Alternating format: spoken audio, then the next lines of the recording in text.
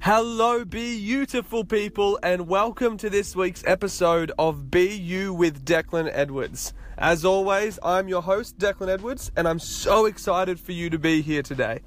And on this week's episode, we're going to be talking about something that's normally a little bit taboo, that people get a little bit anxious about speaking about, and that is money. But specifically, we're going to be talking about money mindset. How your emotional attachment to money, how your thoughts, your beliefs and opinions about money directly influence how much money you can actually get in your life.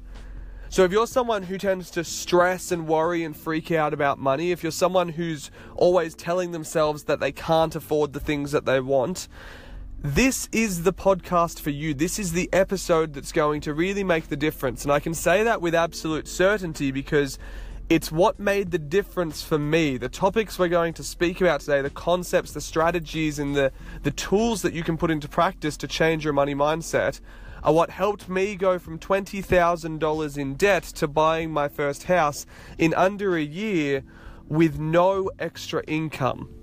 You know, it's an absolutely amazing thing. And then on top of that, what I think is more important is it took me from someone who regularly stressed and worried about money to someone who views money as an exciting tool for helping impact the world and make a larger difference. So as I said, if you're someone who's looking to change their money mindset to feel better about money, make sure you stay around for the whole episode.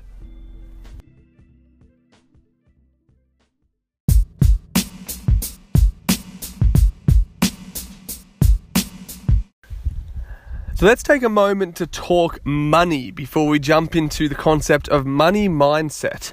So what is money? How do you think about it? What are your beliefs around money?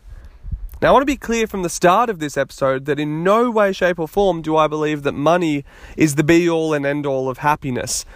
I've met more than enough people with barely any money who are incredibly happy, and I've met more than enough people who have plenty of money who aren't happy at all to know that that's not the case. But I imagine if you're like me, you grew up hearing the term, money doesn't buy happiness. And I know that for most of my life, I believed the same. And that's actually not true. In fact, it's been proven wrong. So, if you grew up hearing your mum say money doesn't buy happiness, I want you to delete that sentence from your mind right now, because it's been proven that it does to a certain degree. Every year the number changes, but at the moment it's roughly 65,000 Australian per year is where money will no longer buy any more happiness. So for every extra dollar you make per year up until 65,000 Australian per year, you're literally buying yourself more happiness. And I remember when I first heard that and learnt it, I went, no way, what a joke, that can't be true. But the more I looked into it, the more it made sense. See, under 65,000 Australian per year, especially much less than that, around 20,000 or less, we're really struggling to put a roof over our heads, food on the table, send the kids to school. At 65,000, you've covered all your survival basics, and you're probably also taking like a holiday each year. You've got a bit of loose cash that you can spend to have fun with it. So it makes sense that as we make more money and buy our way out of financial stress and strain and hardship, it gives us more opportunity to be happy. It directly contributes to happiness. But it levels out at 65,000, and that surprises a lot of people. I know these days when I say to people, at what number per year do you think money would no longer buy any happiness? The most common answer is 100,000 per year, that mythical six-figure income. But it's actually a lot less than that. And later in this episode, we're going to talk a bit about why people are getting addicted to this idea of more is always better. And what we find is that 65,000 Australian per year, anything after that is more about how you spend your money than how much money you actually have. So, someone making 75,000 per year who's spending their money on experiences and holidays and is going to be a lot happier than someone who's making 75,000 per year spending their extra 10 grand on material things like TVs and all the fancy electronic stuff. We know that to be true, and later in this episode we will talk about the most effective ways to spend your money and to use it in order to maximize your happiness return, which I think is a good return of investment to aim for. And a lot of people talk about investing money as in how much money do I put in versus how much money do I get out. But sometimes it's a lot more useful to go how much money do I put in and how much happiness do I get out. So before we continue through this episode, I want you to take a moment to start thinking, What stories did you believe about money growing up? Was it that story of money doesn't buy happiness? And just start thinking already. I want you to start priming your mind and your brain about how these have impacted your approach to money over the rest of your life. So how did you go with finding some of the stories that you believed growing up about money? If you haven't yet done that exercise, I do encourage you to pause this episode and quickly do it, and then come back in and pick up where we left off. I know when I did that exercise and started questioning the stories I'd been hearing, I realised growing up, especially in Australia where we struggle with tall poppy syndrome, I'd heard a lot of stories about people with money as well, and that coloured my perception of what money was. I heard stories about how people with money must be greedy, they must be self-centred, they must be selfish, and that led me to tie that to money. Having money meant that you were greedy, self-centred, and selfish, which I realise now isn't the case at all. I love the saying from Will Smith that money doesn't change people, it makes them more of what they already are. So if you're a caring, kind-hearted, loving and giving person without much money, well, when you have more money, you've got more ability and more capability and more opportunity to give back. And it just expands, the traits that you already were showing. Look at people like Oprah Winfrey and Ellen DeGeneres for an example of that.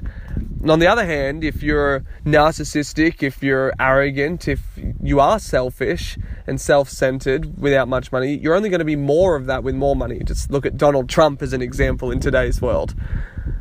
So I'll ask you again, what do you think about money? What do you think about people with money? The reason I'm asking you these big questions straight away is because that is essentially what money mindset is. It's the beliefs that we have about money and what it means to have money. It's the feelings that come up when we talk about money, which we're about to do a fun little meditative exercise together to test what your subconscious emotional connection to money is. And it's this whole idea of the underlying factors that influence how you use money. So most people will go to an accountant or a financial broker, or they'll look for the latest financial strategy, and that's great. It gives the right knowledge and tools and skill set to do well financially. But if your money mindset isn't working for you, if it's not positive, if it's not serving you, none of those tools are going to matter. Your mind will literally not allow you to put them into practice. If you've ever had all the right financial guidance, but then somehow you look at your bank account and you've gone, how did I manage to spend all my money still? It's not a matter of willpower, it's that your money mindset is not meeting up with the goal. So you're self-sabotaging. So this episode today is all about practical skills and tools that you can use to begin changing your money mindset to then, yes, go and put into practice and in combination with advice from a finance advisor, an accountant, anyone who's really good with money to give you the strategic tools to then put into play. So we always say money mindset first, then specific financial strategy. When you put the two together, looking really good. Because not only are you going to do well financially then, but you're going to feel good about it as well, which I think is the most important part. Now, as I said at the start of this episode, this concept and talking about money mindset and being open about talking about money when it's normally a bit of a taboo topic really did change my life. Not just financially, but also in terms of changing my stress levels of how I was connecting stress to money before. And a large part of that was what you and I are about to do and about to talk about more, this sense of this underlying emotional tie to money and what it means. So first I'm going to share with you my story of where I was before understanding money mindset and before getting money mindset coaching. I actually did it for 6 months with one of my coaches, learning how to understand and appreciate money and feel okay with being successful rather than feel guilty about it. And then I'm going to teach you some basic tools and strategies that you can use and put into practice. We're going to do it today on the podcast. And then after that, I'm going to share with you where I am now and how you can achieve that as well through practice. So if we were to rewind my life about 4 years ago, you'd find a man who was always stressed about money, even when he had it. So it was quite funny. I first sought out a money mindset coach because I noticed a weird pattern in myself where I'd really stress about money and I'd be really avidly saving and putting it away, and it would reach about $7,000 in my savings account, and then I'd feel this massive urge to spend it all and get rid of it. And then I'd get rid of it, and of course I'd start stressing it. It was this weird cycle that was just continuing of splurge and save, splurge and save, splurge and save, and never finding any balance in that. So I was on this weird cycle of feeling stressed nearly all the time. First I was stressed about not having money, then I'd be stressed about having money sitting there, and I'd feel this urge to spend it. And I wanted to know what was going on. So when I first started working with my money mindset coach, basically what we started to look at was, well, how do you feel about money? Not on a conscious level, on a subconscious level. How do you feel about having money? What's the emotional connection to it? And the exercise that we did is what I'm about to take you through. But when we did the exercise, I discovered that I had a subconscious connection to money of revulsion. I felt sick at the end of the exercise. I was absolutely revolted by the idea of having money. And the more we explore that, the more we began to find these stories and these thoughts that I'd grown up with about money that created that feeling. You know, for example, I'd grown up in a household where anytime money was spoken about, it was an argument. It was never spoken about in a positive light. And my parents ended up divorcing, and one part of that was the continual fighting about money and about finance. So for me, I grew up seeing this idea of money being a source of fighting and of loss and of struggle. And then on the flip side, you know, I saw my father, who's quite financially successful, but not incredibly happy. So that just reinforced the story I'd been told of money doesn't buy happiness. So I had all these beliefs about money being, you know, tied to loss, being tied to stress, being tied to heartache, being tied to fighting and not equaling happiness. It's no wonder that over time, as that link was strengthened, my brain came to associate the idea of money with stress. So whenever I thought about money, spoke about money, looked at my bank account, it was stress. And then when I reached that certain figure, you know, for me it was around $7,000, my brain would go, hang on, this is all representative of stress. This wasn't conscious. This was all happening without my awareness. All this $7,000 is representative of stress and loss and heartache, and I don't want that in my life. So what's the quickest way to get rid of it? Spend it all. Go out and splurge the hell out of it. But then I'd drop back into I don't have money to live now. So then I'd start stressing about that. And it all became so clear. And that's the important point. We can't change anything until we see it and understand it. So the next exercise we're going to go through together is the exact exercise that my money mindset took me through to help me gain that awareness and clarity over how my money mindset had been holding me back. Now, before we start this exercise, I want to let you know it is a meditative practice. And don't worry if you've never meditated before, I'm going to guide you through it all. But what you're going to need is a notepad and pen with you. So if you don't have a notepad and pen, just pause this episode, run and grab one. If you are driving, make sure you pause the episode and come back to it as soon as you get home. This is the most valuable exercise I ever learned for money mindset. And I highly encourage that you commit yourself to it and fully do it. So if you're still listening now, I'm assuming you haven't paused the episode.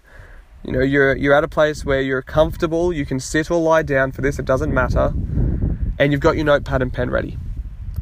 So what we're going to do is I'm going to take you through a basic guided meditation. And at the end of the meditation, I'm going to ask a question. And when I ask the question, you'll know the question when you hear it. You're going to open your eyes and quickly write down on that notepad any thought that comes to mind. So any feeling, any thought, any idea, any memory, it does not matter. Literally no filter between the head, the heart, and the hand. Get it all out on the page, write as quick as you can, don't worry about spelling mistakes. Just get it out, because this is going to be bringing all of your subconscious associations with money to the surface so that we can actually analyze them and make sense of them, and we can begin to change them. So when you're ready, sit back, close your eyes, and turn your attention to your breath. Breathing deeply down into the stomach and letting it out almost with a sigh. See if you can begin to lengthen the breaths. 4 seconds in and 4 seconds out. And notice how as you do this, your mind and your body begin to quieten down, begin to slow down, until you reach this place of calm clarity. I'll give you a couple of moments to just let that calm clarity sink in. If there's any tension in the body, you can breathe into that area and let it loosen off. If there's any frustration or anything holding you back in your mind, I invite you to just let it go and return your attention to that breath. 4 seconds in, 4 seconds out. From this place of calm, peaceful clarity, we are able to access our subconscious mind. And when you do, as I said before, I'm going to ask you a question, and you're just going to open your eyes and write down whatever comes to mind. There are no right or wrong answers here, no need for judgment.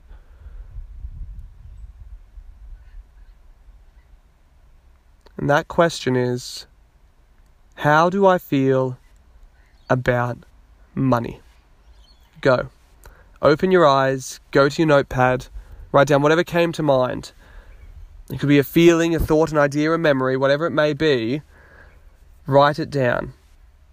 And I'll give you a few moments to do that before we continue on. How did you go with that meditative practice? Did you manage to find some old memories, stories, thoughts, associations, or even feelings that you can now see are holding back your approach to money? You know, as I said for myself, when I did that exercise with my money mindset coach, as soon as he said, how do I feel about money? I felt immediately sick. I felt revolted by it. So I wrote that down, and I continued to write down all these other thoughts and memories that came up. Now, these days when I do that exercise, because it's a very useful exercise to repeat, because we can use it to see changes in our subconscious association and in our money mindset. These days when I do it, the feeling that comes up is excitement. I'm genuinely excited by money and the opportunity that it grants me to impact more and more people's lives. You know, the stories that come up now are, money is not the root of happiness, but it is a useful tool for cultivating it.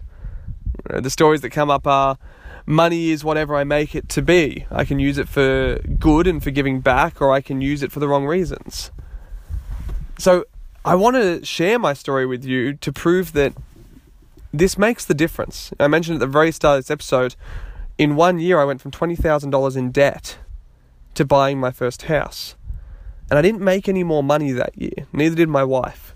The thing that changed was our subconscious association with money. It was our approach to how we treated money. You know, no longer was it linked to stress and revulsion. It was linked to appreciation and gratitude. And that made such a difference in how we used it.